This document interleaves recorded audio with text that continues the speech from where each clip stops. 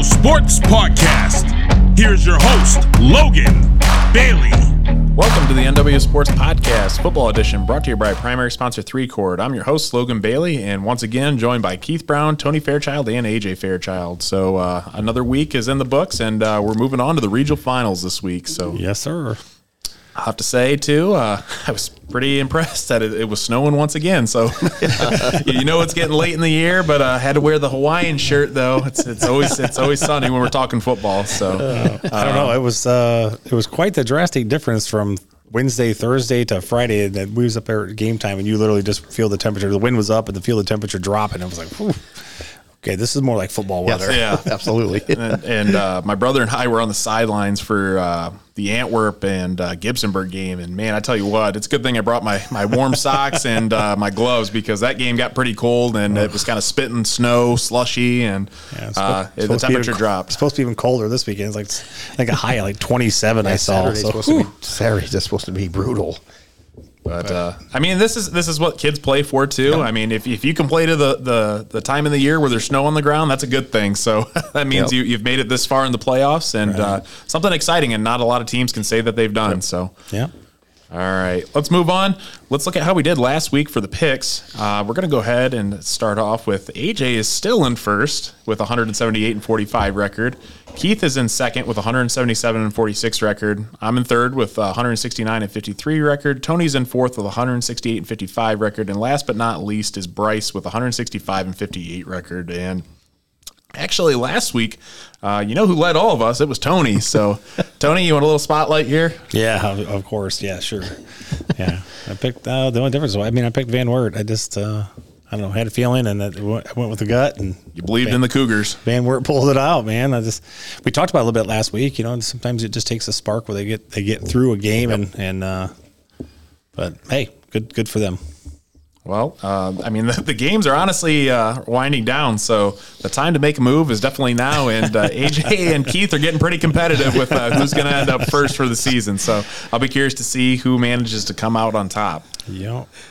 Let's move on here. Let's kick it off. Let's look at some game recaps from last week, and we were able to go to a few of these games. So these are from round 3, the regional semifinal, and we're going to go ahead and start with NWO Sports Game of the Week from round 3, and that game was number 2 seeded Antwerp versus the number 6 seed Gibsonburg, and that was at Liberty Center. And Antwerp ended up coming away with it with a 35-27 victory, and I was there. Like I said, this was personally one of the best games I've seen in a while. I mean, it had everything, and two quality offenses, two quality defenses. It had stars in, Antwerp's quarterback Carson Altimus.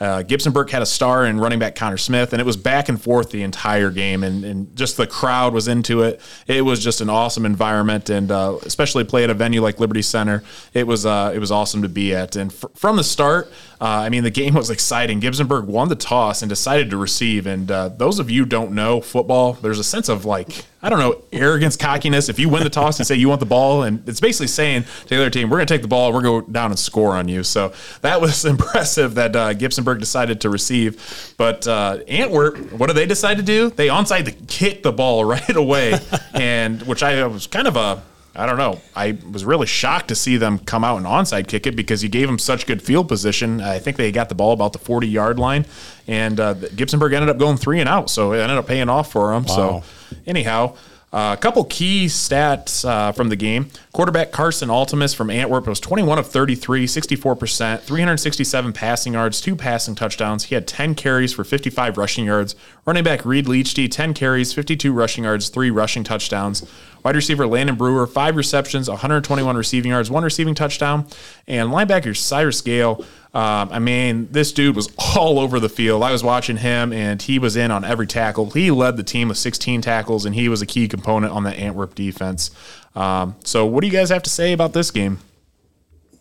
I was not there. I didn't go to that game, but I watched the film. I watched the feed of it.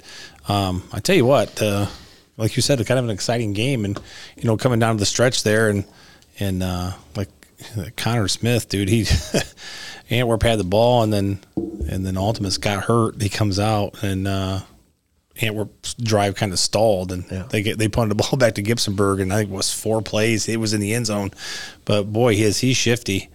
But man, kudos to Altimus, sucked up the sucked up the injury and came back out there and led his team down the field. How much more exciting does it get than that? Leadership on the field is key. Sometimes it makes all the world of difference. Yeah, just like as Logan said, he was there. Didn't really catch the live feed because with us being gone every Friday for forever, you have to spend some time with the wife. Yeah.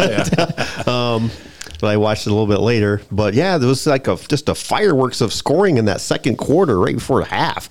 Gibsonburg scores, Antwerp scores, score. I don't know how many points. There was like about a 6-minute period there where there must have been 4 touchdowns. And it was a heck of a game to watch. But yeah, you saw Carson Ultimus go out, and you were just the reaction of everybody on the sideline and his team out there. You kind of thought it was, wow, what just happened? And yeah, just kudos to him to come back in and after Gibsonburg tied it up, march Antwerp down the field for the game-winning drive. Yeah, it looked bad. They were kind of holding him. They were kind of carrying him off, and and so he didn't know. Of course, you're not seeing it on the live feed, and but it was when he came back out there, just you were talking about the end of the first half. The end of the second half was kind of the same thing, right? They.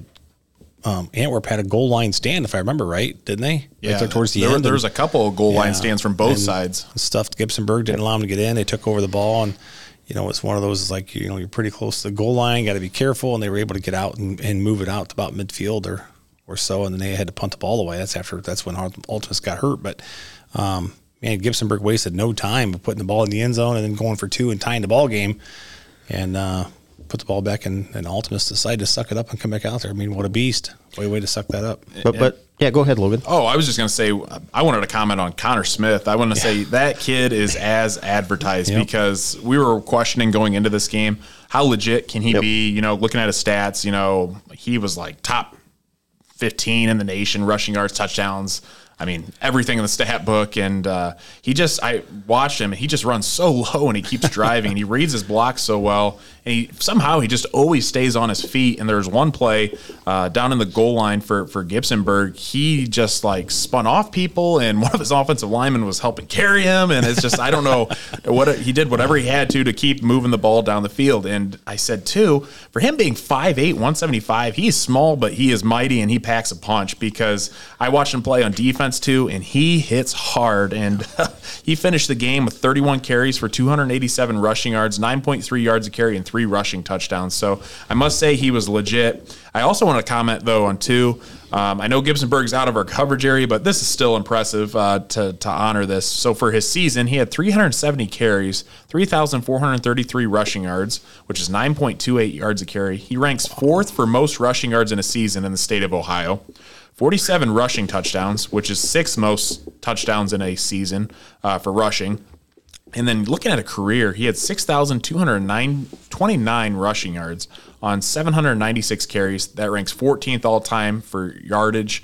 You look at 98 career rushing touchdowns and 100 total touchdowns. And that's something kids don't even touch half of that in a career. Very impressive. And even in this season on defense, 170 tackles, 11 tackles for loss, 4 sacks, 1 interception. Never missed a game in 4 seasons, which what an Iron Man, because football is a tough sport, but for him to go out there and not miss a single game. And why don't you just throw on this to his stats and everything else? He went 49-1 and finished as a 157-pound state championship last year in Division III for Ohio. Last March, so. Wow. And you said he's 175 now? Yeah. Man, he hit the weight room. Wow. That's what I mean. Impressive. So, I just wanted to comment on that. I thought that was very interesting, and kudos to him, because that's one heck of a career. But a couple other notes I had from the game is Antwerp, you kind of mentioned it, Tony, with Gibsonburg stalling out. Antwerp had the ball multiple times in the red zone too, and they just got it down there. They just couldn't score, and they got stopped on multiple occasions. But even I saw something too that was interesting. Carson Ultimus punted out of the shotgun, and he had a punt that went all the way down to the 2-yard line in the early second quarter, which I personally did not know that they did. But man, he did a pretty good job at punting the football. So pooch punt. Yeah, that was cool to see, and that paid big dividends for Antwerp as well. So I was just very impressed with both sides, and You guys have any other comments on Yeah, here? what I was going to say was kind of like we talked about which we'll get into a little bit more. Like last week we said with Aiden Pratt, hey, just go out there and play your game. And we wondered, at least I did personally, I think we all did, hey, Gibsonburg threw the ball 20 times all year. I mean, I think that's what it was, right? Yeah, 20. How hard is it to stop a team that has one running back? And as we found out, it's extremely hard. Yeah. They're the complete opposite of throwing the ball. We're going to run the ball, and hey, you stop us. That's your job. But if you can't stop us, then we're just going to keep running. So you were saying that, Keith, right at the end of the game, and like I said, I was watching the feed. It almost Gibsonburg let Antwerp score. Yeah, I mean the last touchdown, Antwerp had the ball on the 2-yard line or something, and they just ran a dive, and Gibsonburg didn't even defend it really. They just kind of let them walk in because, like as you mentioned, if you don't throw the ball, you need a little bit of time, and there was only a minute and a half maybe or something like that. Just a little bit over. So you've got to let them score so you get down the field, and then Gibsonburg. I kind of joked around with AJ, and I won't repeat it here, but they run a dive. You're like, you got to get. You got to go 65 yards, whatever it is to score, and you're running a dive. And I think they only had one timeout left at that point, and they called a timeout, or maybe they ran the next play and then called timeout. But then they ran the ball again and got tackled. Yep. I think that's when they called the timeout, and they come out and then they throw the ball, and that's when he throws the pick. And you force them to do something they're not comfortable doing, but when you got to score, you got to go a long ways in a hurry. Unless he breaks one, unless Connor Smith would break one loose, you're going to struggle getting there. And I think there was an opportunity. It was right before halftime that I think Gibsonburg had the ball. They were driving down the field, and I was talking to my brother Bryce, and I was like, you think they're going to score, move the ball down the field and score in a short amount of time? And what do you know? Connor Smith busts off a 40-yard run, and I'm like, well, there you go. I mean, they're going to probably go down and score, which I think they ended up doing. But I thought the same exact thing right before the half. I was like, there's no way they're going to go down there. And, he busted that one, I think, off the left side. And hey, in a game like this, every opportunity counts. It's such a fight to the end that you've got to make the most of any opportunities. And I want to say, too, in this game, I tell you what, Carson Altimus throws one of the prettiest footballs I've seen out of a quarterback in some time, because that first touchdown pass to Landon Brewer, it was right along the sideline, right in front of me. That ball was in stride to Landon Brewer, perfect spiral, tight spiral. And I just couldn't believe it. I mean, it was like a throw, like a big-time college quarterback would make it, and he made that. He had time in the pocket, and he just delivers the ball each and every time. So he's got a cannon, and we keep just talking about it every game. So very impressive from Carson Altimus. All right, let's go ahead. Let's move on to the next game here.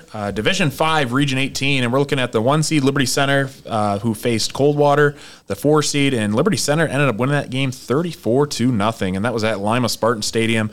And this game was total dominance from Liberty Center from the get-go, and there were no ands, ifs, or buts, and they won in every phase of this game. And I just want to say that Liberty Center football team has everything there to, I truly believe, to win a state title. And their offensive and defensive linemen are some physical, tough, nasty, no good son of a guns. And they showed it Friday night. So I just absolutely loved what I saw in the trenches out of Liberty Center. I mean, you might as well have had 100 bottles of syrup on the sideline for all the pancakes that were made. And I kid you not, the offensive and defensive lines were absolutely mauling the Coldwater linemen. And I just wanted to give a shout out to the O-line and D-line. And those guys were on the offensive line, Owen Box, Landon Bockelman, Seth Navarre, Tanner Klein, and Tyler Lay. And then on the D-line, Owen Box, Landon Bockelman, Seth Navarre, and Zane Zeider. So heck of a performance from you guys. But looking at some stats from the game, Liberty Center finished with 304 rushing yards as a team. They were led by running back Matthew Orr, who had 21 carries, 101 rushing yards, 3 rushing touchdowns. Running back Colton Cruz contributed 18 carries, 102 rushing yards. And then quarterback Zane Zeider, 12 carries, 69 rushing yards, and 1 rushing touchdown. So what are your thoughts from this game? And this is a game that we were all able to attend. So one of the things, being stats and stuff like that, like you are usually, we were looking at the time of possession in that game, talking about total domination by Liberty Center. It was, 36 minutes that Liberty Center had the ball? To 12. To 12. So, the time of possession was just drastically unbalanced, which just shows how much Liberty Center was controlling the ball. They could do whatever they wanted with it. And talking about the O-line and the defensive line, there was a pick six that was was that third quarter? Somewhere around Fourth there? quarter. Fourth quarter Late pick in the game, six. yeah. And, that goes in the stats book as a big play for the defensive backs. But really, that play was 100% developed because of people like Owen Box and Landon Bockelman, they had pressure on the quarterback so bad, he kind of just scrambled and just chucked the ball trying to get rid of it. Right. Set up the pick six perfectly. And that was a play that Owen Box was being triple teamed and was still in the backfield for. So it's awesome to see what some of these defensive linemen are doing. Yeah, and then after the pick, I think he knocked all three of those guys down. Yeah, he did. Yes. Yeah, he hopped right back up and hit the quarterback. Yeah. And you mentioned too with the line play, defensive lineman, I think Landon Bockelman he started the game off with the sack on Blazing Game from Coldwater. Right, so play. I mean, what a way to start the game on the defensive side of the ball. I mean, you're putting them behind the sticks to start, and that's not a good place to be if you're on the opposing team. Yeah, that's man, that just from the word go, Coldwater just smacked him in the mouth and never let up. And Or Liberty Center. Liberty Center, sorry. But yeah, they just come out and smacked him in the mouth, and I was like, I remember we looked at each other after that very first play, like, wow, that was it happened so quick. I mean, they just came right through their bang, and and that quarterback with the broken leg, playing with the screws and a plate in his leg, probably not as mobile as he should be, right, or could have been, but he wasn't doing much scrambling, and those guys were putting way too much pressure on him. Yeah, I don't think he really had a chance to run. Yeah, honestly. his defense. At least we didn't notice it. Well, I talked to AJ throughout, but we didn't really notice him limping much, I guess, until late. Yeah. Right. But I guess unless you knew what he had happened, you didn't really have any idea as far as he didn't show it. But when we saw the time of possession after the game, and honestly, when we saw that Coldwater had the ball for 12 minutes, we were kind of surprised they had it that much. Yeah. I mean, we're like, wait, they actually had it for 12 minutes? We were honestly thinking it was 10 or under. It was just complete domination by Liberty Center from, as Tony said, from the word go. I think the only thing that went wrong was they bobbled the opening kickoff. Liberty Center did. Yeah. I mean, honestly, you had a couple of fourth down plays. I think they didn't convert there in the first quarter, early second quarter, probably. But outside of that, I mean, you couldn't ask for a more dominant performance against a quality program in Coldwater. I mean, you look at their resume, and it's, it's like a novel. And Liberty Center crowd was just there, half hour before the gates opened. I think, we were probably 100 deep, and we got there at 5:30. It was just, the support was amazing. Yep. And I was looking at Coldwater too. I kind of broke down some stats from 2012. I believe they have I think they had 5 state championships since then, but they've only been shut out 7 times since 2010. And Liberty Center is one of those, and they've only been shut out 2 times in the playoffs. And the other team was Marion Local, and now it's Liberty Center. But wow. I mean, that goes to show how dominant their defense has been. And again, I know there is a little bit of an asterisk because Coldwater's quarterback had a broken leg and 8 screws, but still, it's a good Coldwater team, and they're not just going to go down and bow to no one. So that still goes a lot to say how well Liberty Center ended up doing. I mean, Liberty Center, they only gave up 2 first downs, and both of those were, in my opinion, cheap first downs late in the second quarter when they were in a prevent defense just to keep Coldwater out of the end zone at the end of the second quarter. So, that was the only 2 first downs they got in the second half. I mean, we were standing there like, holy smokes, 3 and out. I mean, it was just it. As Logan has in his notes, I want to steal his thunder, but that hit by Trenton Cruz on the receiver coming across the middle. And then as the game went on, Liberty Center pretty much dominated. Then you started focusing on individual players. Well, there was a couple of plays. One we saw, I think me and AJ both said at the same time, we were watching Owen Box. Pressured the quarterback. It was a little screen behind Box. He turns, runs, and chases down the receiver. Yeah. It was like defensive lineman chased down the receiver. His motor was like 110%.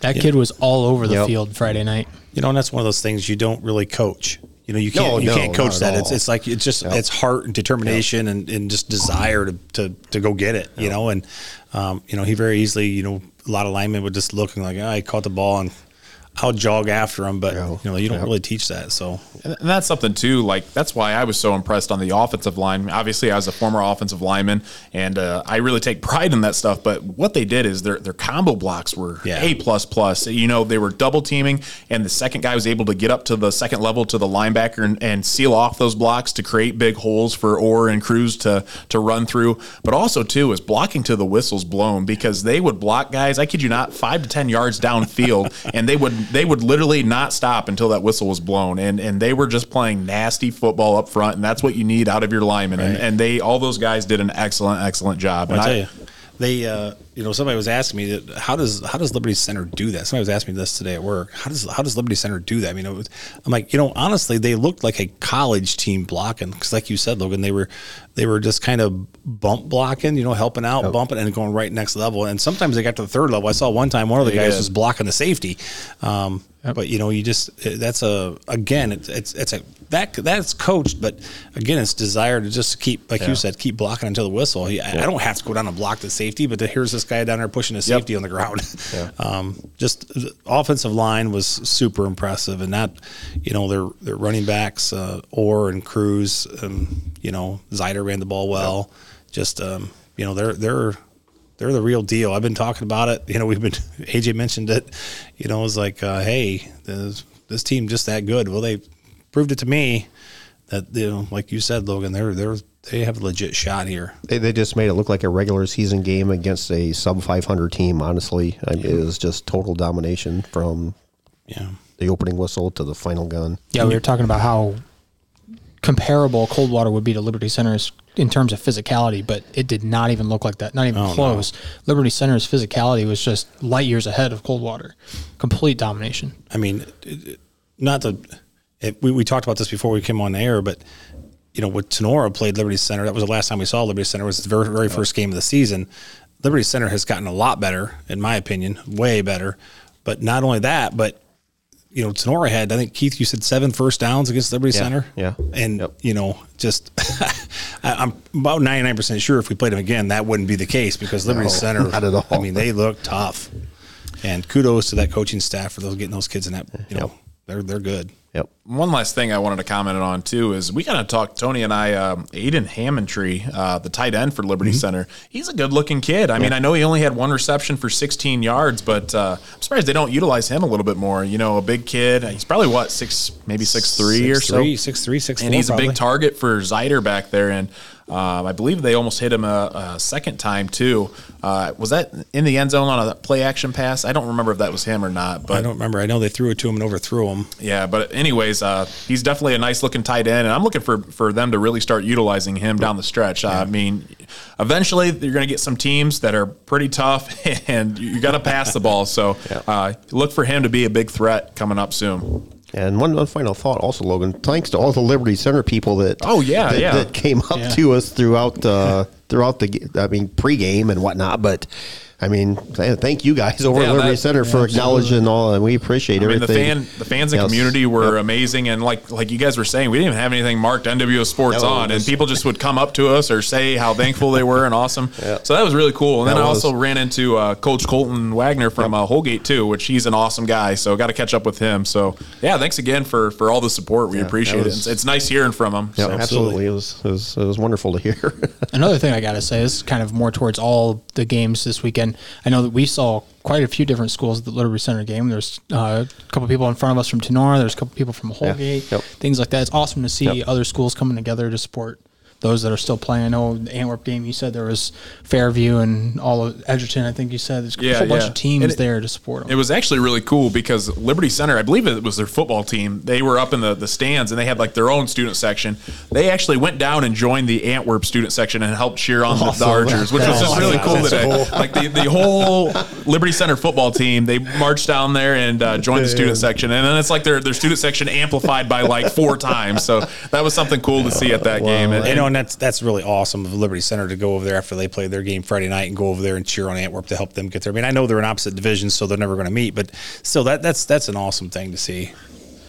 Let's move on to the next game here. Looking at Division 4, Region 14, and this one was a close one. It was the number 6 seed Van Wert facing off against the 2 seed West Holmes, and Van Wert won 40-35, and Well, Tony, I think you said it best, and going into this game, and you said let Aiden Pratt do Aiden Pratt things, and he surely did. And quarterback Aiden Pratt for Van Wert was 30 of 39, 77% completion percentage, 282 passing yards, 1 passing touchdown. He had 1 interception thrown, but he had 26 carries for 109 rushing yards and 5 rushing touchdowns. And another good performance was from wide receiver from Van Wert, Nate Phillips. He had 9 receptions, 129 receiving yards, and 1 receiving touchdown. So I know this game came down to the wire, but what are your thoughts on this one here? Just, that, to me, they did exactly what I talked about last week. Just let Aiden Pratt go out there and play the game. And wow, what a performance in a regional semifinal game. Holy smokes! Responsible for almost 400 yards of offense. Yeah, I think he was responsible for like over 90% of the total yards. Wow. I think Van Wert, if I remember, had like 419 or 418 of total yards, and Pratt had most of that. I think I just calculated 391. Yeah, yes. Yep. Wow. That's awesome. And I was looking here too, and I kind of almost forgot about this. Van Wert jumped out to a 14-0 lead in the first quarter, and they kind of matched each other in the second quarter. Van Wert put up 13, and West Holmes put up 14. And then West Holmes kind of dominated that third quarter, and it came down to the wire because Van Wert needed that touchdown and 6 points in the fourth quarter. So, and another stat we always look at are the turnovers. Van Wert won the turnover battle. They only had 1 turnover compared to West Holmes 3. And again, looking at third down and fourth down efficiency, and I was really impressed from both sides. You look at Van Wert, they were 5 of 13, 38%, which isn't bad. And then you look at West Holmes, they were 10 of 14, 71% converting on third down. And that is just a killer. And we talk about that too. It's like you're getting ready to get them to a fourth down, switch sides of the ball, and they just get that third down. And that's what keeps your drives alive. So I was just looking at that myself, Logan. It's like, oh man, that's converting that often. That's like you said, it's kind of a dagger sometimes.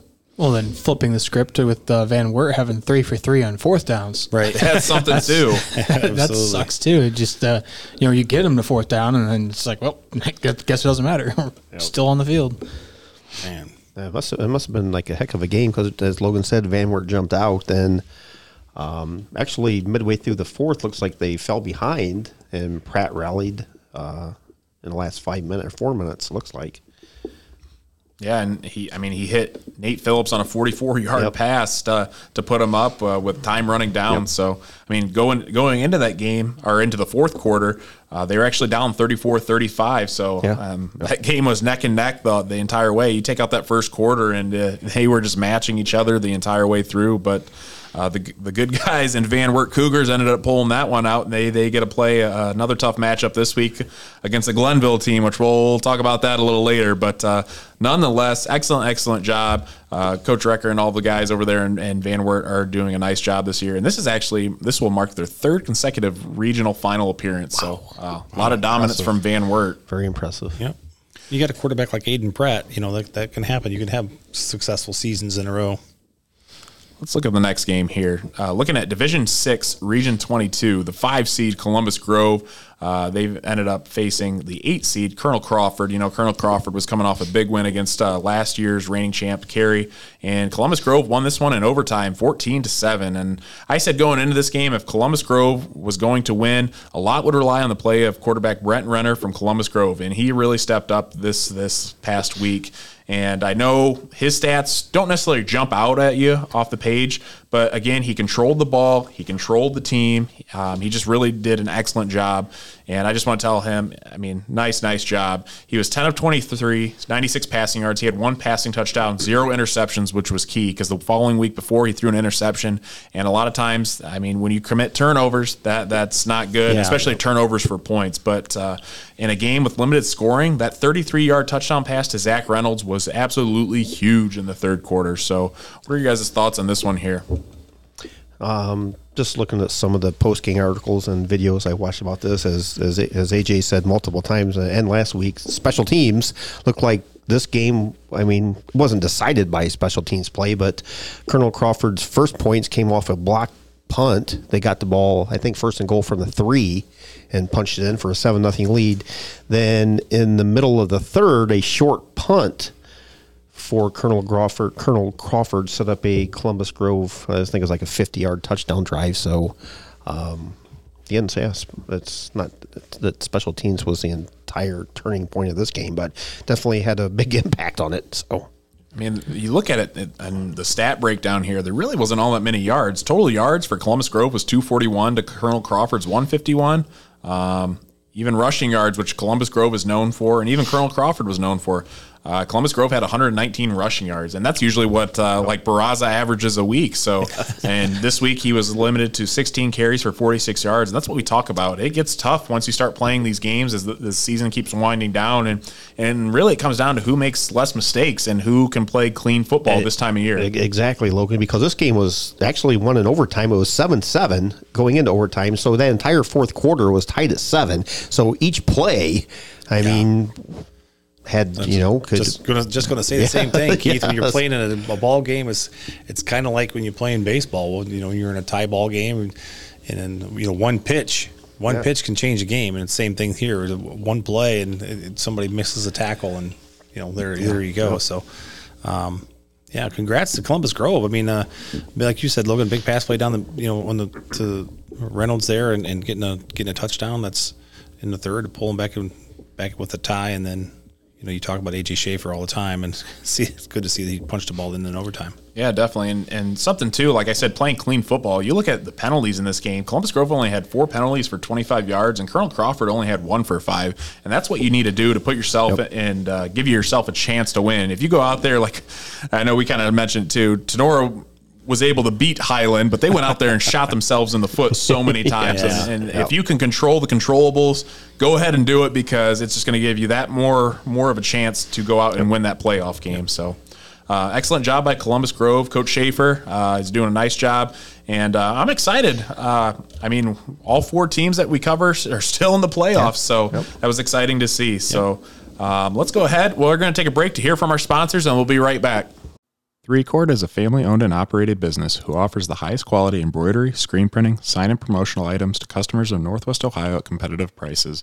Locations in Archbold, Napoleon, and Bowling Green. Check them out at 3chord.com. That's THREECORD.com. For any of your auto body or collision needs, be sure to check out Batt & Stevens Body Shop, voted the #1 body shop in Northwest Ohio by Crescent News readers. Give them a call today at 419-497-3111 to schedule your free estimate.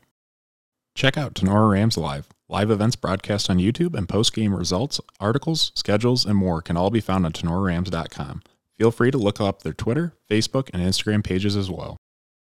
Jimenez Basketball Academy strives to create an atmosphere to cultivate basketball fundamentals in Northwest Ohio youth athletes, offering one-on-one sessions, group sessions, speed and agility training, and much more. Located in Pettisville, Ohio, call Coach Jesse today at 419-551-8105.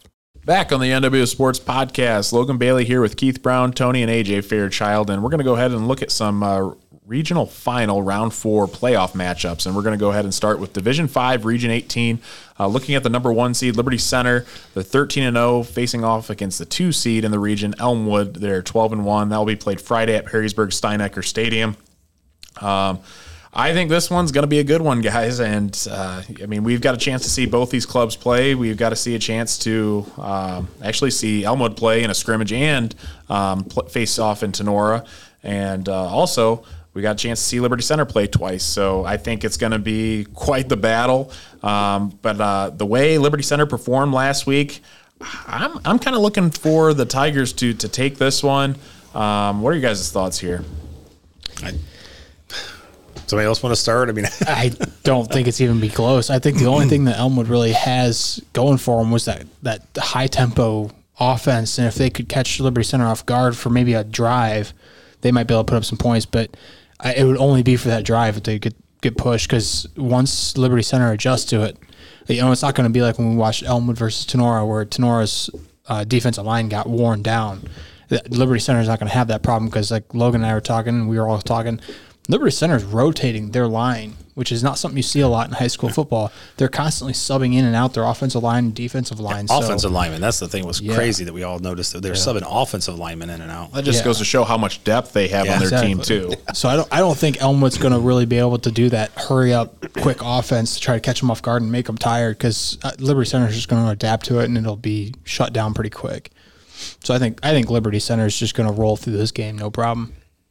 AJ, you brought up a good point. Elmwood did that high tempo offense there, and that's what in the second half against Sonora, and really just kind of took control of the game. And but I don't think I agree with you. I don't think they're going to be able to do that, but for a different reason.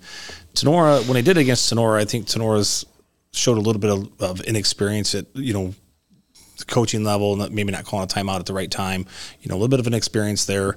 And I don't think you're going to catch Coach Moeller in that situation. I think he's going to be ready for that. Obviously, I'm sure they've probably talked to Sonora, have looked at their game film, and they're going to find out what they're doing there. Yep.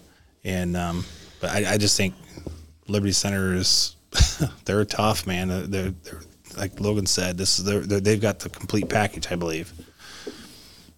Yeah. If you got any comments? Yeah, I mean, like Logan said, we saw both teams play twice. Saw Elmwood in the scrimmage, and we saw them during the round two, opening round two. Round two.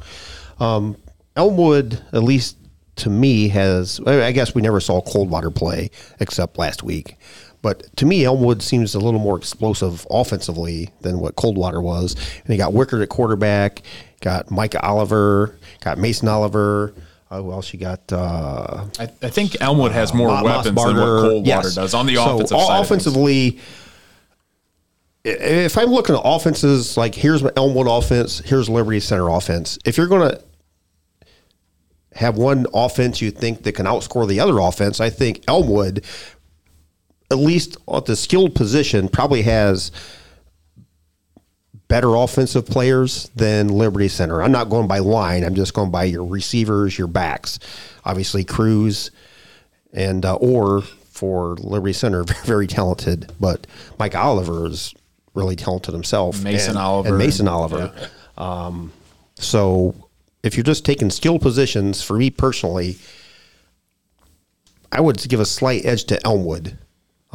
But that's, like I said, that's just me. Now, if we're talking offensive line, defensive side of the ball, that's a whole nother story, as AJ said. So, but Coach Bishop, we saw he could make an adjustment as we saw against Sonora. I mean, just like that. Hey, this isn't working for us. Let's flip the script and let's go with something different. And obviously, it worked. So, but it's going to be a heck of a game. I mean, like the offense of Elmwood versus the defense of Liberty Center, just to see that battle right there and to see what adjustments Coach Bishop could make if needed on offense. And I like what you had to say about comparing like the skill players. I would say that's a fair statement, and that's not to take away from the Liberty Center players because not at all. Orr and Cruz and Zider and all those guys, they'll make you pay impressive. And they'll burn you deep. Yep. But I mean, just seeing both of them play, I think Elmwood's a little more multiple in their offense. Obviously, Liberty Center's going to go out there. They're going to run the ball with Cruz, Orr, and Zider, which we saw a lot last week. Yep. Elmwood, they can burn you either way. They have a lot of rushers. You look at the Oliver kid. They also had Arnold step up. Yep. He's played a big role in running the ball. Yep. So we got a couple good running backs. Titus had a pick six for 99 yards also Friday night. So and then Wickard can run a little bit too, which we found out against the Sonora game because he's a tall quarterback that stands nice and composed in the pocket, and really thought he was more of a pocket passer, but he'll pick up a few rushing yards here and there to help move the sticks. But I think I'm going to have to agree. I know both teams are good teams. I think Liberty Center is going to handle them just because of the fact, too, is we keep talking about their physicality and how difficult that is. Yep. And to go out there and it was like Coldwater didn't know what hit them. And that's impressive because coming from a Coldwater or a program like Coldwater that plays down on the MAC and has all the success, that says a lot. And I think Liberty Center is going to go out there, and Elmwood's I don't think they've seen an opponent like this all year long, and I think it's going to be tough for them. But like you said too, AJ, I think the one thing they have going for them is the tempo, and we talk about that too. We talked about it during the Sonora game. Is that a lot of college teams utilize that as another weapon? Is control of tempo, speeding things up, slowing things down, and that can kind of get some defensive coordinators into a little bind because they're trying to make play calls. They can't get into a rhythm, and the offense, if you've got 6 plays right lined up, boom, boom, boom, boom, you just hit all those. That's hard to stop and put an end to the drive if you're on the defense. So, but like Coach over there says, I don't think the Liberty Center's coaching staff is going to be shocked by that. I think they're going to be prepared because the experience there is against just Liberty Benton. unmatched. Probably, obviously, they came into that game off Archibald into the Liberty Center game, scoring 63 points and put up 400 or 500 yards of offense, and Liberty Center kind of pulled the rug out from under them, like not so fast. And, for me, it's going to be interesting just to see how this whole thing plays out. It should be a good battle. All right, let's move on to the next game here. Let's look at Division 6, Region 22, and we're looking at the 5 seed Columbus Grove, 11-2. They're playing the 3 seed Columbia, 13-0, and that will be Saturday at Robert J. Bishop Jr. Stadium in Clyde. And this one, I think Columbus Grove's got the edge in this one. And you look, and I was looking at Drew Pastor's Fantastic 50. Columbus Grove is actually projected to win by 12 points. And you look at strength of schedule, Columbia was ranked 67th out of 106 in Division 6. That's according to Drew Pastor's Fantastic 50. And in terms of strength of schedule for Columbus Grove, they were ranked 6th out of 106 in Division 6 for strength of schedule. So I think that kind of goes to show, too. Columbus Grove, I know they've got some losses on the year, but they've been battle-tested. They've played some really good teams. Obviously, they lost to a Liberty Benton team, which is a Division 5 team. They lost to an Allen East team. That Allen East is still playing in for a regional final berth as well. They lost to them 0-7. And other than that, they've won all their games. So, you take away those 2 losses, they're the good teams. But then you look, they beat a 8-4 Pandora Gilboa. They beat a 7-5 Patrick Henry, a 7-5 Delphus Jefferson. And you look, and they just knocked off a good Northwestern team and a Colonel Crawford team that just beat Cary, and who was the remaining Division 6 champions. So what do you guys have to say about this one? After you talk about that, Logan, I'm looking at my pick for I'm not sure, but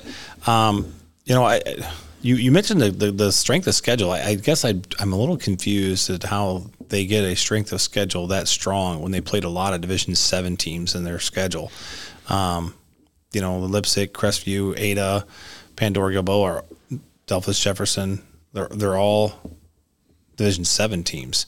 So I guess I'm kind of confused at how they get that kind of strength of schedule. When you look at Columbia, they played Division 6, Division 4, Division 5 team, a couple Division 5 teams, a Division 3 team, and was able to get the win. So I don't know, but I did look, and I got to go with what I've stuck with all year here lately. You're looking at the win records of their opponents: 4-7, 0-10. That's what I was going to mention. They too. did beat Northwestern, which was 9-3, and Black River was 6-5, but then a 1-9, a 3-7, 3-7, 0-10, 4-6, and then they beat Firelands. It's set with 7-4, but it took them 2 overtimes, and that was a Division 3 team. But and they've had some good games here in the playoffs. But man, I might have to go back and rethink this one. I just wanted to say too, I was doing a little bit of research on Columbia. They're going to run the ball.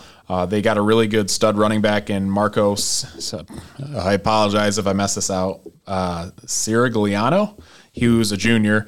He's got 327 carries on the year, 2,491 rushing yards, averaging 7.5 yards a carry, 42 rushing touchdowns, 21 receptions for 225 receiving yards, and 2 receiving touchdowns. And he's also the second leading receiver on the team as a running back in terms of receptions, yards, and touchdowns. And 2, I just want to say, looking at some of the running backs I know we know that are good in Northwest Ohio, man, I can't believe from Gibsonburg and this kid and the kid from Highland, having over 2,000 rushing yards, it's an accomplishment to get over 1,000 in this area. But man, these are some talented kids. But I was just going to say that, Logan, 2,491 yards. That's the 3rd running back in 3 weeks in a row that we've talked about that's over 2,000 yards rushing for the year. Geez, how? Yeah, and I just thought that was really impressive. A couple other things. Columbia they can burn you on the pass. They've got a good quarterback in Carter Kalamazoo. Another difficult name. Kalamazoo. I don't know. How do you Close. That's good enough. Good enough. He's a senior.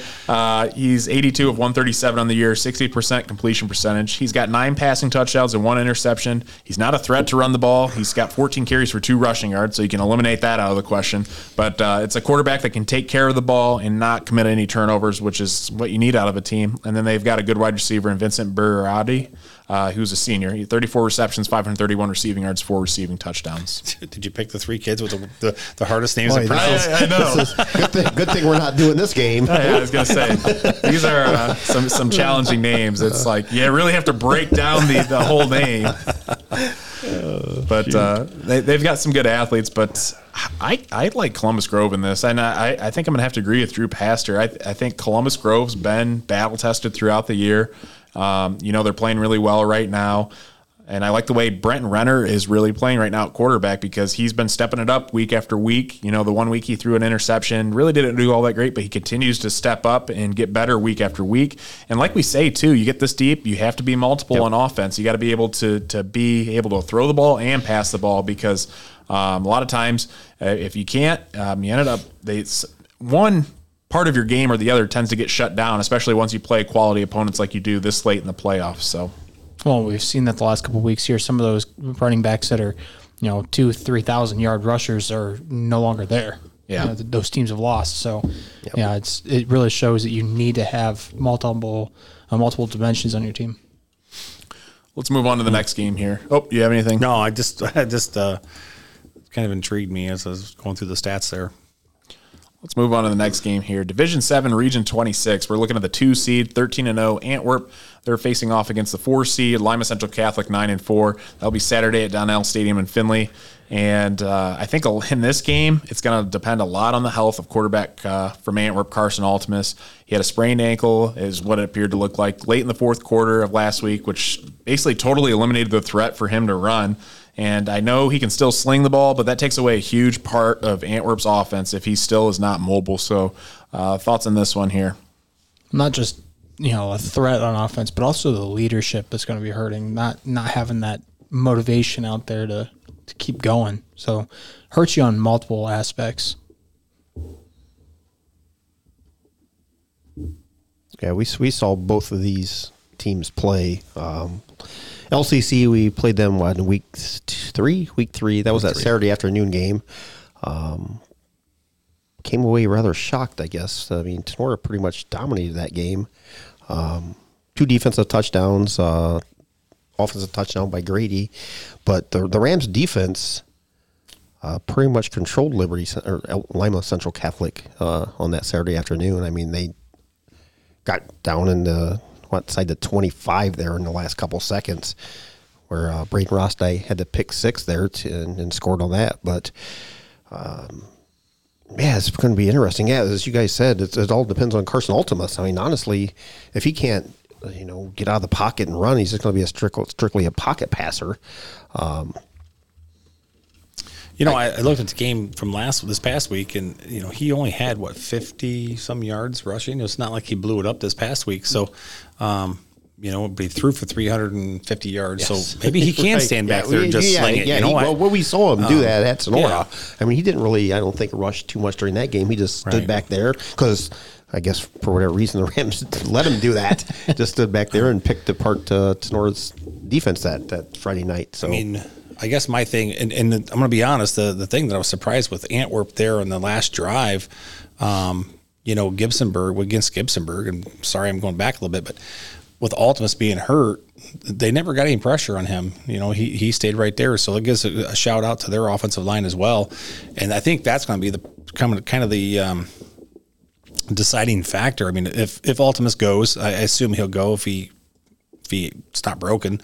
But if they can protect him and keep him from having to run, it's different when you want to run versus having to run. And true, yeah. If they can keep him protected and not have him scramble around a bunch, I think he's going to be just fine, and he's going to sling the ball and do what he needs to do, and he's going to find Brewer and those guys out there and make plays. But if LCC can get at him and make him run and scramble and throw on the run, and kind of like we talked about last year at Sonora, made him throw on the run a lot, then that leads, can lead to some mistakes. And if he's also got a bum wheel, right? I mean, plus you got to look at the weather too. Friday and Saturday night, it's supposed to be close to probably, I'm going to guess 25 degrees at kickoff, if not under that. Yeah. And getting your ankle loose is going to be like for the Antwerp training staff. You want them to come to the sidelines. Maybe, I don't know what you do. Put some heat. You guys obviously can answer that. But keep it warm. That's for sure. Like a heating pad or something to try and warm it up and keep it loose. But get the salamander out there and put the old foot in front of it. Just don't catch it on fire, Carson. Whatever you do, but. Like we saw LCC's quarterback Carson Parker. I mean, he's a big, strong kid himself. He's 6'3", 6'4", close to 200 pounds. So, it's another offensive player that racked up some yards and stuff like that coming into the Tenora game when we watched him, and Tenora was able to shut him down. So I don't see a reason why Antwerp can't do it. Yeah, that's going to be another game film. I was thinking in my head, that's another game film that Antwerp's going to be looking for. They're going to be looking for Tenora to say, hey, what'd you guys do here? But yeah, it just if they can control him and keep him, we saw what he does on the run. He doesn't throw the ball well on the run. Carson Parker did not throw the ball well on the run, and that's going to be huge if they can contain him, make him throw the ball. And Antwerp can, get the ball to Reed Leachty. So, I mean, he has second if Ultimus can't, not 100%, he has a Reed back there also. So, that helps out quite a bit. Going back to Tony's comment about shutting down Carson Parker, he's a majority of their offense, similar to what Carson Ultimus is for Antwerp. Yep. But I think the linebacker play of Reed Leachty and Cyrus Gale are going to be huge for that game. If they can continue to keep him in check, really force Carson Parker from Lima Central Catholic to throw the ball, because I think he's more comfortable being put in running situations. He can throw the ball, but I think running the ball is more where he's comfortable at. So I think if those two linebackers for Antwerp can really keep him in check, I think that will be huge for the Antwerp defense and holding Lima Central Catholic to defensive end play, keeping him inside the tackles. That'll be good too. So. Let's look at the last game here. Looking at number 6 seed Van Wert, 12-1, facing off against the 1 seed Glenville, 12-0. And we were talking, and this game will be Saturday at Tiffin Frost Calnow Stadium. I couldn't believe, doing some research on Glenville, during the regular season, they didn't even play a Division IV team all year long. They played Division I, II, and III, and they didn't play a team in their division until they got to the playoffs. And obviously they're undefeated for a reason, but I looked, and obviously we cover Van Wert, and a lot of people know about Van Wert, so just kind of educating people on Glenville. Glenville has been a pipeline for college and NFL talent, and some names that I looked up, Kobe Bryant, he played for Cincinnati, was a top draft pick. He's playing for Seattle right now. Marshawn Lattimore, playing for New Orleans, played at Ohio State. Frank Clark, he was a big Michigan guy. He's at Kansas City Chiefs right now. And then, of course, Ted Ginn Jr. Ted Ginn Sr. is actually the head coach for Glenville. He had a great NFL career. Cardell Jones from Ohio State, Troy Smith, who won a Heisman at Ohio State, and many more have all went to Glenville. And currently, Glenville has 11 players on their roster that are holding Division I scholarship offers. And mind you, this is a Division IV school. I cannot believe that. And I looked. Currently, they have linebacker Arvell Reese. He's a senior. He's 6'4", 212 pounds. He's a 4-star recruit committed to Ohio State and can run a 4.5 40. They have quarterback Bryce West, who's one of the top recruits out of the 2024 class, so he's a junior. He's 5'11", 170. He's a 4-star recruit. He's got offers from Michigan, Michigan State, Ohio State, and Penn State.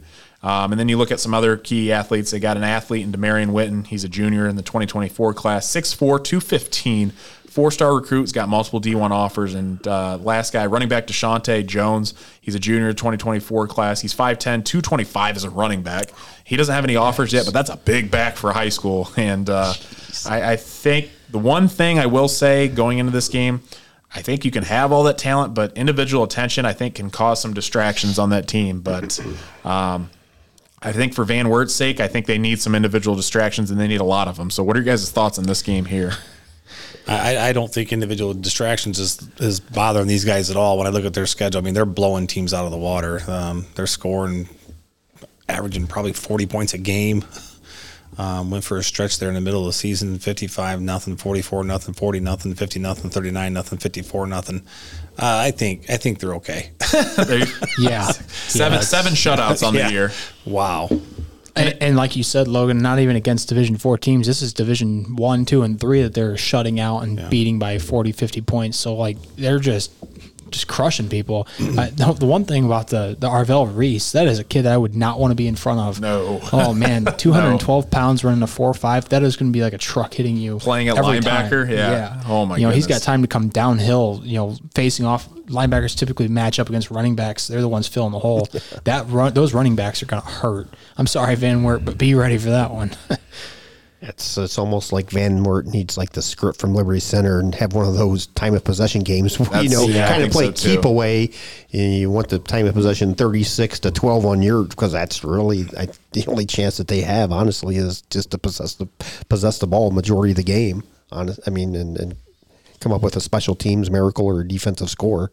Yeah, I think it's going to be rough. There's no room for error on Van Wert's side. I know we all personally want to see Van Wert win, but Glenville, to have that much talent on your team and being in Division 4, which I don't even understand. They don't even play any Division 4. I'm surprised they don't kind of move up, or they're not bigger than what they are. Yeah, but competitive balance. Yeah, when you've got 11 kids with D1 offers, the competitive balance that they always talk about, trying to make things better, should come into play when you play in a team. This team should be in Division 1, not Division 4. I feel like Glenville is almost the bigger school version of Marion Local as far as being having talent and stuff. Yep. So I just thought of that as a comparison. But again, I think it's going to come down. I think if Keith or head coach Keith Recker, I think he's going to need a 4-leaf clover because this one's going to be a tough battle. I think, again, Aiden Pratt has got to play his best game he has all year. And the offensive lineman, led by the lineman of the year in the WBL, Logan Dotson, has got to go out there and hold his blocks along with the rest of the guys. And your receivers, you've got to get some yards after catch, too. You got to do whatever you can. You got to strain to get whatever yard because football is a game of inches, and you're going to need every single inch in this game.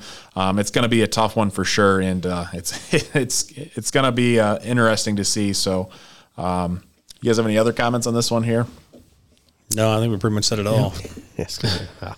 Go Cougars. Yeah, go Cougars. We'll definitely be rooting you on, but we hope for the best. So it's definitely going to be a tough battle, but we're pulling for you. So let's go ahead. We're going to take a break to hear from our sponsors, and then we'll hear from our special guest in the call-in section.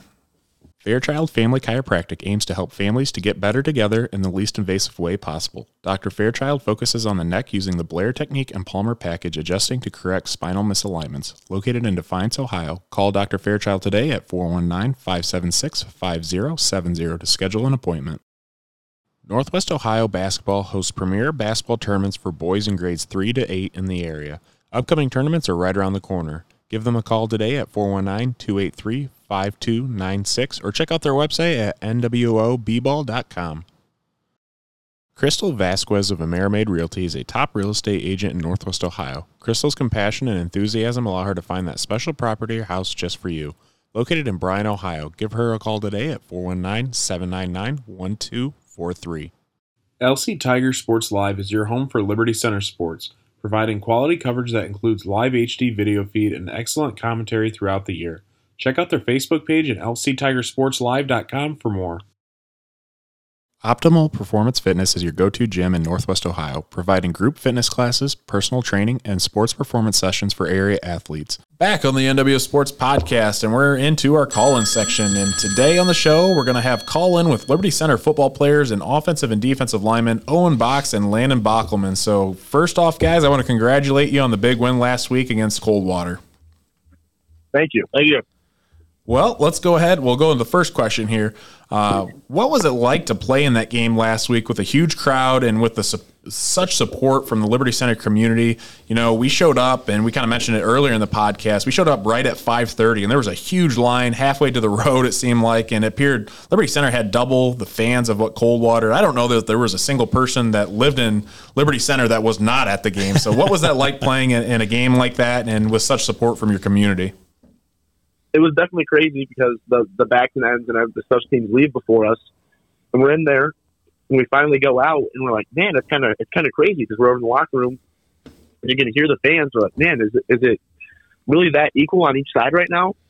And we get out there and we just looked over the Liberty side and like everybody was there. Like the coaches were telling us that like people were lined up at 5:30, like a mile. And like, even when we pulled in, there was like fans already getting there. So it was definitely crazy. And especially down on the field, there was like plays and like James would be saying this cadence and I couldn't hear it sometimes. And like, I just had to like wait to see that ball movement to go. Yeah. We actually messed up a play one time because the crowd was so loud. We couldn't hear anything. So, Next question I had for you guys. I watched both of you play specifically last week, and I must say, coming from another lineman myself, I was very impressed. I mean, you guys were putting pressure on the quarterback on the defensive side, and you guys were pancaking guys on the offensive side. You guys just really played nasty, and I absolutely loved it. And I feel like both of you have really come into your own this season. Last week, I talked to Coach Moeller and last week about your guys' physicality. How big of an impact has physicality played in the trenches this season for your guys' team? It definitely has affected teams really badly for them. They think this size that they have up front is going to shut us down and like neutralize our play. But I mean, you can only use your size for so long before you start to get worn down after being hit after hit after hit. I think that's definitely like, we're big, but we're not like oversized. We're like to the point where we can't condition enough. We're in very good shape, and that's definitely where physicality comes in our conditioning. We just wear teams down, and they just at some point you got to give. Yeah, I mean, I definitely agree. I mean, you guys, I touched on it earlier too, is that you guys would just block until the whistle was blown, and that was awesome to see. And Tony kind of said that's something that you don't coach. That's something that's just embedded in the athlete itself. Yeah. And you guys both did an awesome job on that. Next question is, oh, go ahead. Yeah, our D line kind of has like a saying. Our D line thing is don't be denied.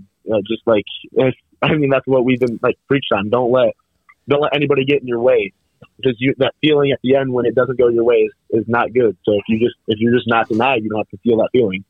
Yeah, definitely. Next question I have for you here is, I feel like your team plays so well together, and you can tell there's just a bond between players, coaches, community, everyone involved with the program. And I imagine this season's been one heck of a ride for you guys. Your team just keeps getting better and better each season or each game. What do you think of your team as it has progressed throughout the season to the point now? It definitely started in the off season. We did a lot of team bonding. That was like our seniors' idea, because we knew that our junior year, we kind of struggled early on, and during two-a-days was just the unity side of it. Like, not everybody was understood that it takes a team to win football games. So we on Tuesday nights, we would have team bonding. We go play like flashball, or go like play some basketball at the park, or we would go to somebody's house, swim, watch a movie, just to get that close-knit group of guys you need to win football games. And I think that's definitely what's most important about us. It's not a bunch of individuals out there. We don't have a bunch of seniors that are playing because that's what everybody thinks. We have a junior class, sophomore class, and freshman class that bought into understanding that the senior class wants to win, and I think that's definitely what's been the best for this team. Well said. Yeah, no, as underclassmen, we've all come together and basically said that we need to get the seniors, one last ride and one to remember. So, I mean, it all kind of plays into our team motto too, for each other, that, everyone's there not only for themselves, for their own class, but the whole team in general. So we all kind of just come together. Yeah, and you can tell it. I mean, us just watching you guys play so well as a team. Everyone comes together. We almost talked about it too. Like, your guys' team and community is almost like something you'd see like on a TV show or movie like Friday Night Lights. I mean, you guys are just the picture perfect representation of that. I mean, in the small town community of Liberty Center, just coming together as one. So that's just awesome to see. So I'm going to pass it over. Any of the guys here, who wants to start? Go ahead, Keith. Yeah. Hey guys, thanks for coming on, and great game last week, and best of luck this week versus Elmwood. Question to both you guys. You're both first team offensive and defensive linemen. Do you guys have a preference of, like, I guess, what, as far as blocking wise, do you prefer one over the other? Not really, because, I mean, on both sides, I mean, it's just like, you're not going to win on the D line if you're not completely dominant. You're not going to win on the offensive line. So, I mean, just going out there, clashing heads with other guys and showing that we're the bigger guys and we've got the bigger manhood is just that's what it is for me. I mean, absolutely. I mean, the fact that, personally, I mean, we're not going to back down. Like, there's nothing better than going up for a challenge and teams thinking that they're going to be able to come out and neutralize us, and then us go out there and just pound heads. So, I mean, yeah, awesome. Spoken like a true lineman. Yeah. Is that it, Keith? No, go ahead. I got more, but I can talk all day to these guys. Yeah. Hey guys, I got a quick question for you. You guys, I was talking to a gentleman at work today, and Logan mentioned it. Just watching you guys play. We watched you guys play against Sonora, beginning of the season, and thought you guys handled your business real well there. But I mean, this past Friday night didn't even compare to that, honestly. But my question to you guys is what's your guys' work through the week that prepares you to?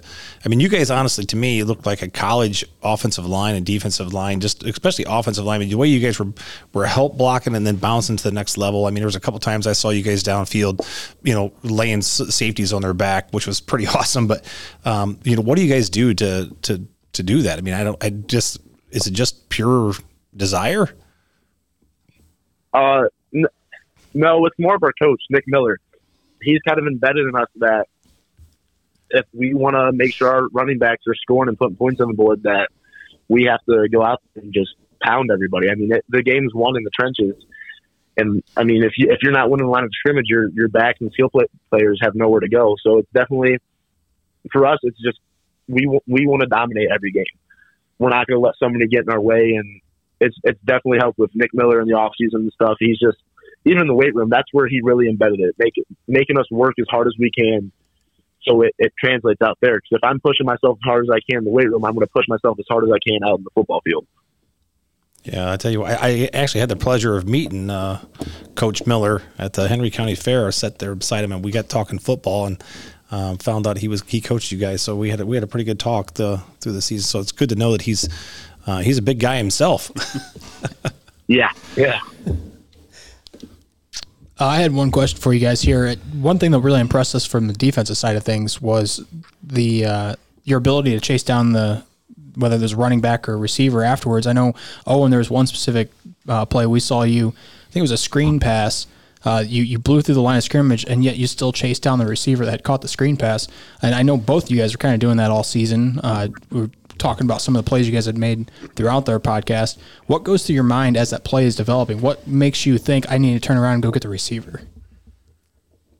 Well, half the point is we're not supposed to be blowing through the line if it's a screen pass, and we're trying to save our butts so we don't get yelled at off the sideline. Yeah.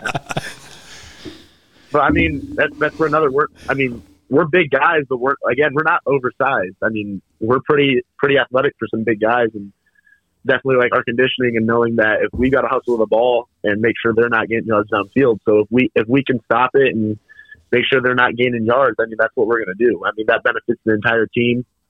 And if we don't get there, we know we've got some great guys, great linebackers, great DBs coming up the fill. Awesome. Thank you. Yeah, you guys were very disciplined on the offensive side of the ball. I was, as far as your blocking schemes and that kind of stuff, it was really impressive to see how you guys kind of worked as a unit. You were pulling, running that trap. I mean, you guys were just blowing people up. Yeah, I mean, we don't get a chance to pull very often, so when we do, we're going to make it count. I tell you one thing, I don't know if I'm going to want to be that defender on the other side when you guys are coming around pulling on a block. So that's for sure. Keith, you got any more? Yeah, I had a couple more, actually. You guys pretty well, it's like a state-of-the-art locker room over there. I mean, you have everything first class. What's it like to work out over there? I mean, it's nice and all. I mean, it really doesn't change. I mean, for us, it's a weight room. It may be nice and stuff, but I mean, you can put me in a hole-in-wall gym, and I'm still going to get the same workout I do there. Awesome. Then the nicer facility just makes it nicer to look at while we're down there. Yeah, that thing's awesome. You're not going to see a different. We're still going to be down there throwing weights around and grunting. I mean, just the nice equipment just makes it a lot easier. Yeah, that's a very, very valid point. Last one for me, I'll rewind back to last year. You guys battled Archibald in the regional semifinal, trotted out Carly Roth after Wes Weimer was lost for the season halfway through the year. When that ball went through the uprights, what sort of excitement or what did you guys feel when that happened? I mean, it's like obviously something you don't see all the time is like, a female field goal kicker comes out there, let alone in a game against a rival. And then she comes out there for probably the most important kick of the season. Yeah. Before the play even happened, we were on the sideline. I mean, the game was tied up. And I told her before she went out there and kicked, I was like, Carly, if you make this, you don't make it, you're still going to be a Tiger. Like, we have your back. Don't worry about it. It's just it's a normal kick the way it is. And she shook her head, and then I was out there, and we stepped down. They didn't come very hard, and then I look up, and I watched it go through, and it was unbelievable to see that the hard work ever since we got beat 41-7 earlier that season, and everybody wasn't very happy about it. The hard work that everybody put in to make sure that never happened again and to make sure we got that win it paid off. I could tell that it was just like a weight taken off the shoulders after getting embarrassed like we did earlier in the season. Yeah. Well, hey, good luck to you guys this week, man. I tell you what, it's very impressive to watch you guys play, and I think the sky's the limit for you guys. Thank you. We appreciate it. Last question I got for you guys is, what does this Friday's game against Elmwood look like, and what is it going to take to beat a great Elmwood team? I get this question a lot. This is a question every week that some people in the school ask. I mean, for me personally, it's a game like every other week. I mean, it doesn't matter that it's a regional finals game. I mean, I'm just going to go out there and play football. I mean, that's what it's all about is just playing your game. I mean, we're not going to deviate. We're going to do what we do best and just go out and run right at them. Good. Sounds like Owen said. Oh, go ahead. Like Owen said, it's just another game. I mean, there's not really any like higher stakes or anything. I mean, it's playoffs. It's do or die. And ever since August, every week we've taken us. We're practicing to beat the best team in the state no matter what. So it just comes natural to us, I guess. Yeah. Something I'm a coach myself, guys, and I always tell, I coach high school softball and I coach junior high football, but as we moved through Sonora did a pretty good job last year in the tournament for softball, and I try to tell the kids, nothing changes between the white lines, right? So it doesn't matter how big the crowd gets or what stadium you're playing in or none of that stuff, but once you're inside the white lines and on the field, nothing changes. So go out there and kick butt. Yeah, and I like your guys' mentality too, is don't overcomplicate things, and I mean, keep doing what you guys are doing because obviously it's working. So I think that's the last question we have for you, but we all wish you good luck. I believe a majority of us will be at the game, and we'll be rooting you guys on and watch you guys kick some butt this coming weekend. All right, thank you. Yeah, thanks, guys. Good luck. Thank you. No problem. Bye. Bye. Those guys were great, dude. That was awesome. Some of their answers are, that's pretty awesome. Yeah, definitely. And both of them, I mean, you could definitely tell that there were some linemen because of the responses to the question, but two great kids in Owen Box and Lena Bockelman. So glad we were able to have them on and what a season that they're having and their team is having. So it was great to give them a little bit of fame here and pick their brains a little bit. So yeah, and some of the responses they gave really show the culture that Coach Moeller over there breeds. So it's awesome to see that not only in the way he talks about football, but the way they talk about football as well. Yeah, and they mentioned Coach Miller, and AJ had a booth set up over there at the Henry County Fair during the summer there, and sat down, and the guys next to me here, I just started small talking. I was bored, right? So I was talking to the guys next to me, and he mentioned that he was from Liberty Center, and I'm like, oh yeah. He started talking about football, and I'm like, okay, well, hang on a second. So as soon as he said something about football, we kind of started talking, and he's a great guy, very friendly, very easy to talk to, and we got talking some football, and I thought, well, we'll see you guys in a couple of weeks. Tomorrow's we playing you guys, and but man, he's a big dude himself. He's pretty big. So when I found out, they said he's the offensive line coach. I kind of figured that. Yeah, I mean, them guys over there, just like for the last decade after decade, have offensive, defensive linemen and demo lines. Last year, Owen Johnson, player of the year. Now this year, then. Landon's just a junior, I think. Yeah. So, yeah. And then you have Seth Navarre too, is another really good lineman too for him. So it's like they keep reproducing guys in the trenches. Guys, the one thing that they said that I think is absolutely huge for their success was that team bonding time that they took during the summer. Exactly. And Bockelman saying that they're playing for the seniors. They want them all to be successful. That just speaks volumes to where their success is coming from. Honestly. Yeah. And like you said too, there's a reason why they're winning and they're playing the way they are. And I believe it's that everyone's bought into that program and bought in for the team and not for their individual selves. And that's something you can really see on and off the field. Yeah. You've had 2 head coaches in 40 years. So, the groundwork is there. The foundation is built. You've added on and everything's just, here's the way we do things. It's not difficult. It's just follow the footsteps of everybody in front of you and do what they did. Yeah, and that's really it. Haven't really changed a lot. No. They have such a rich tradition there. Liberty Center's football is Liberty Center football. It's been Liberty Center football. You know what I mean? So you're right, Keith. It's just kind of building a tradition. All right, we'll move on to the playoffs round 4. In other words, the regional final game predictions. So we've only got 4 games once again this week. So all the teams we covered last week won, which is excellent to see. So we'll go ahead and we'll kick it off here. It's going to be Liberty Center against Elmwood. Liberty Center's 13-0. Elmwood is 12-1. We kind of discussed it previously, so I don't believe there's much to discuss here. But I think Liberty Center is going to win this one. I think they'll win by a couple scores. Pure dominance, pure physicality we've seen from Liberty Center the last couple of weeks. I think they continue that this week. And though Elmwood's definitely got a lot of skilled players and a lot of threats on the offensive side of the ball, they've got a good defensive line too, but I think Liberty Center is just going to be too much for them this week. So I'm going the Tigers in this one. Yeah, I agree with everything you said. Yeah, I think the Tigers just kind of force their hand in just about every way possible. Offensive line, defensive line, running backs, the triple threat there with Cruz and even with Zyder running the ball, that's pretty huge to have that third threat there. So I'm going with Liberty Center by big. Oh, Tigers for me. And Bryce said, Bryce is going Liberty Center too. So Liberty Center across the board. Next game, Van Wert 12-1 against Glenville 12-0. And we discussed this one.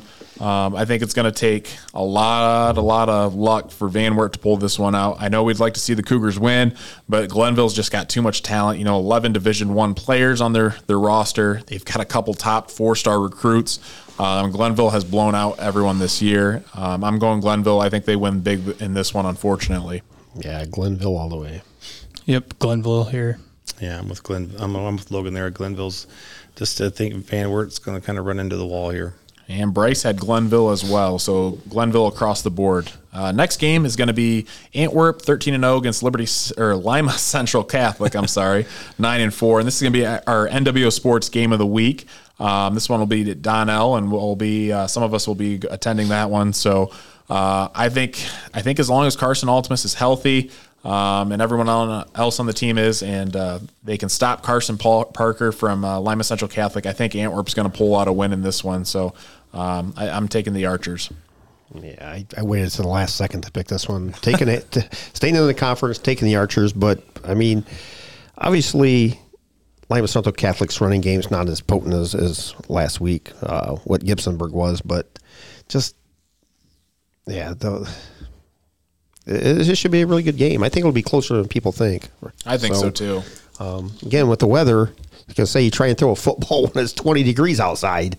Ball's a little bit harder. It's a little bit harder to throw. I was impressed and with Antwerp last week because the temperatures were pretty cold and that didn't seem to affect them at all. So I was pretty impressed on that sense of things. Yeah, with when we saw LCC play earlier in the season, I was not impressed at all. Obviously, that was pretty early, so things have changed. I have no idea what they look like now because they're outside of our coverage area. But Antwerp continues to show us that they're what they're made of, and I think Antwerp takes this one. Antwerp for me. And Bryce had Antwerp as well. So Antwerp from all of us here. Last game, Columbus Grove 11-2 against Columbia 13-0. Like I said, too, I like the way quarterback for Columbus Grove, Brenton Renner's playing. We obviously know they have a good rushing attack, but I think it's going to rely a lot on him and their really good defense. You saw last game. It was a low-scoring game. But I'm going the Bulldogs in this one and Coach Schaefer, and I think they're going to pull this one out. I got to catch up on AJ somehow. So I took waiting Columbia. for that. I think Columbus Grove here, they're battle tested. I don't think Columbia is as battle tested. I know their record's a little better, but I don't think at this point in the season that really matters at all. So I'm going with Columbus Grove.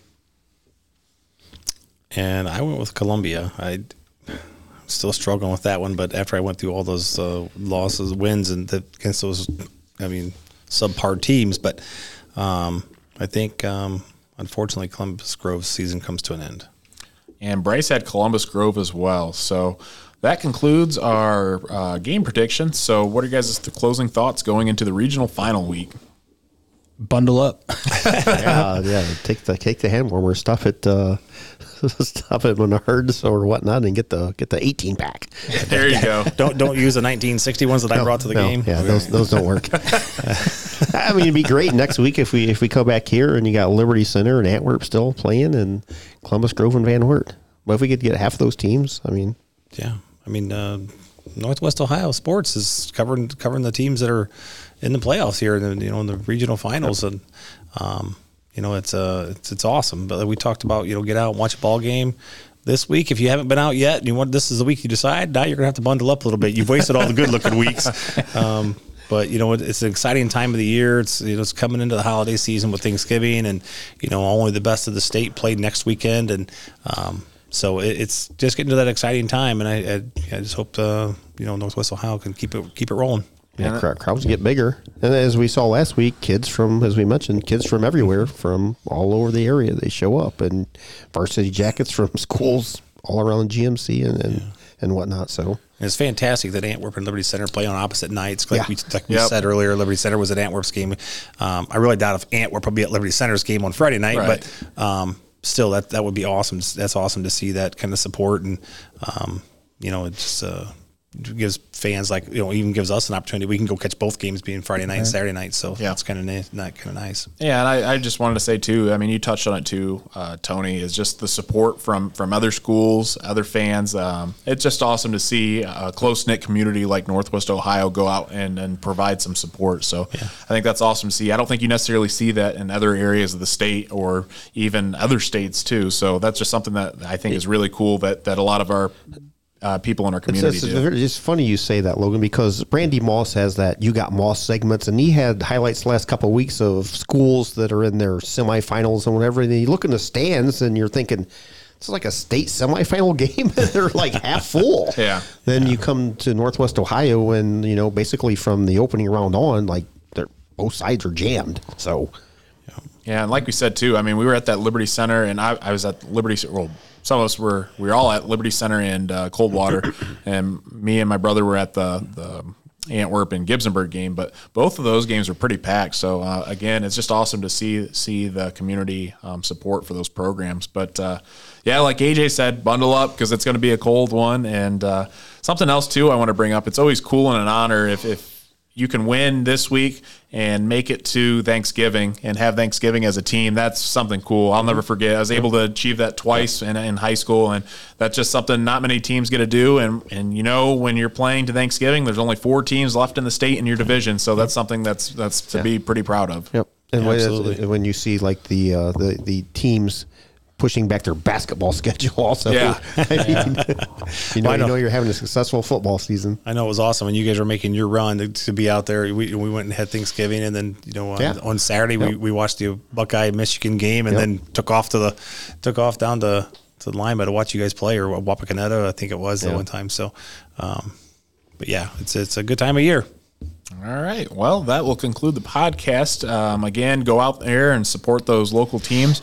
We would just like to give thanks to all of our sponsors: 3Chord, Bat & Stevens Body Shop, Tenor Rams Live, Jimenez Basketball Academy, Fairchild Family Chiropractic, NWO Basketball, Crystal Vasquez of Amerimaid Realty, and new sponsor, LC Tiger Sports Live. So glad to have them on board. We also like to give a special thanks to Jeff Batt for allowing us to use his amazing use facility here at Bat & Stevens Body Shop for today's podcast. Stay tuned for the next NWO Sports Podcast in the near future, and thanks for watching.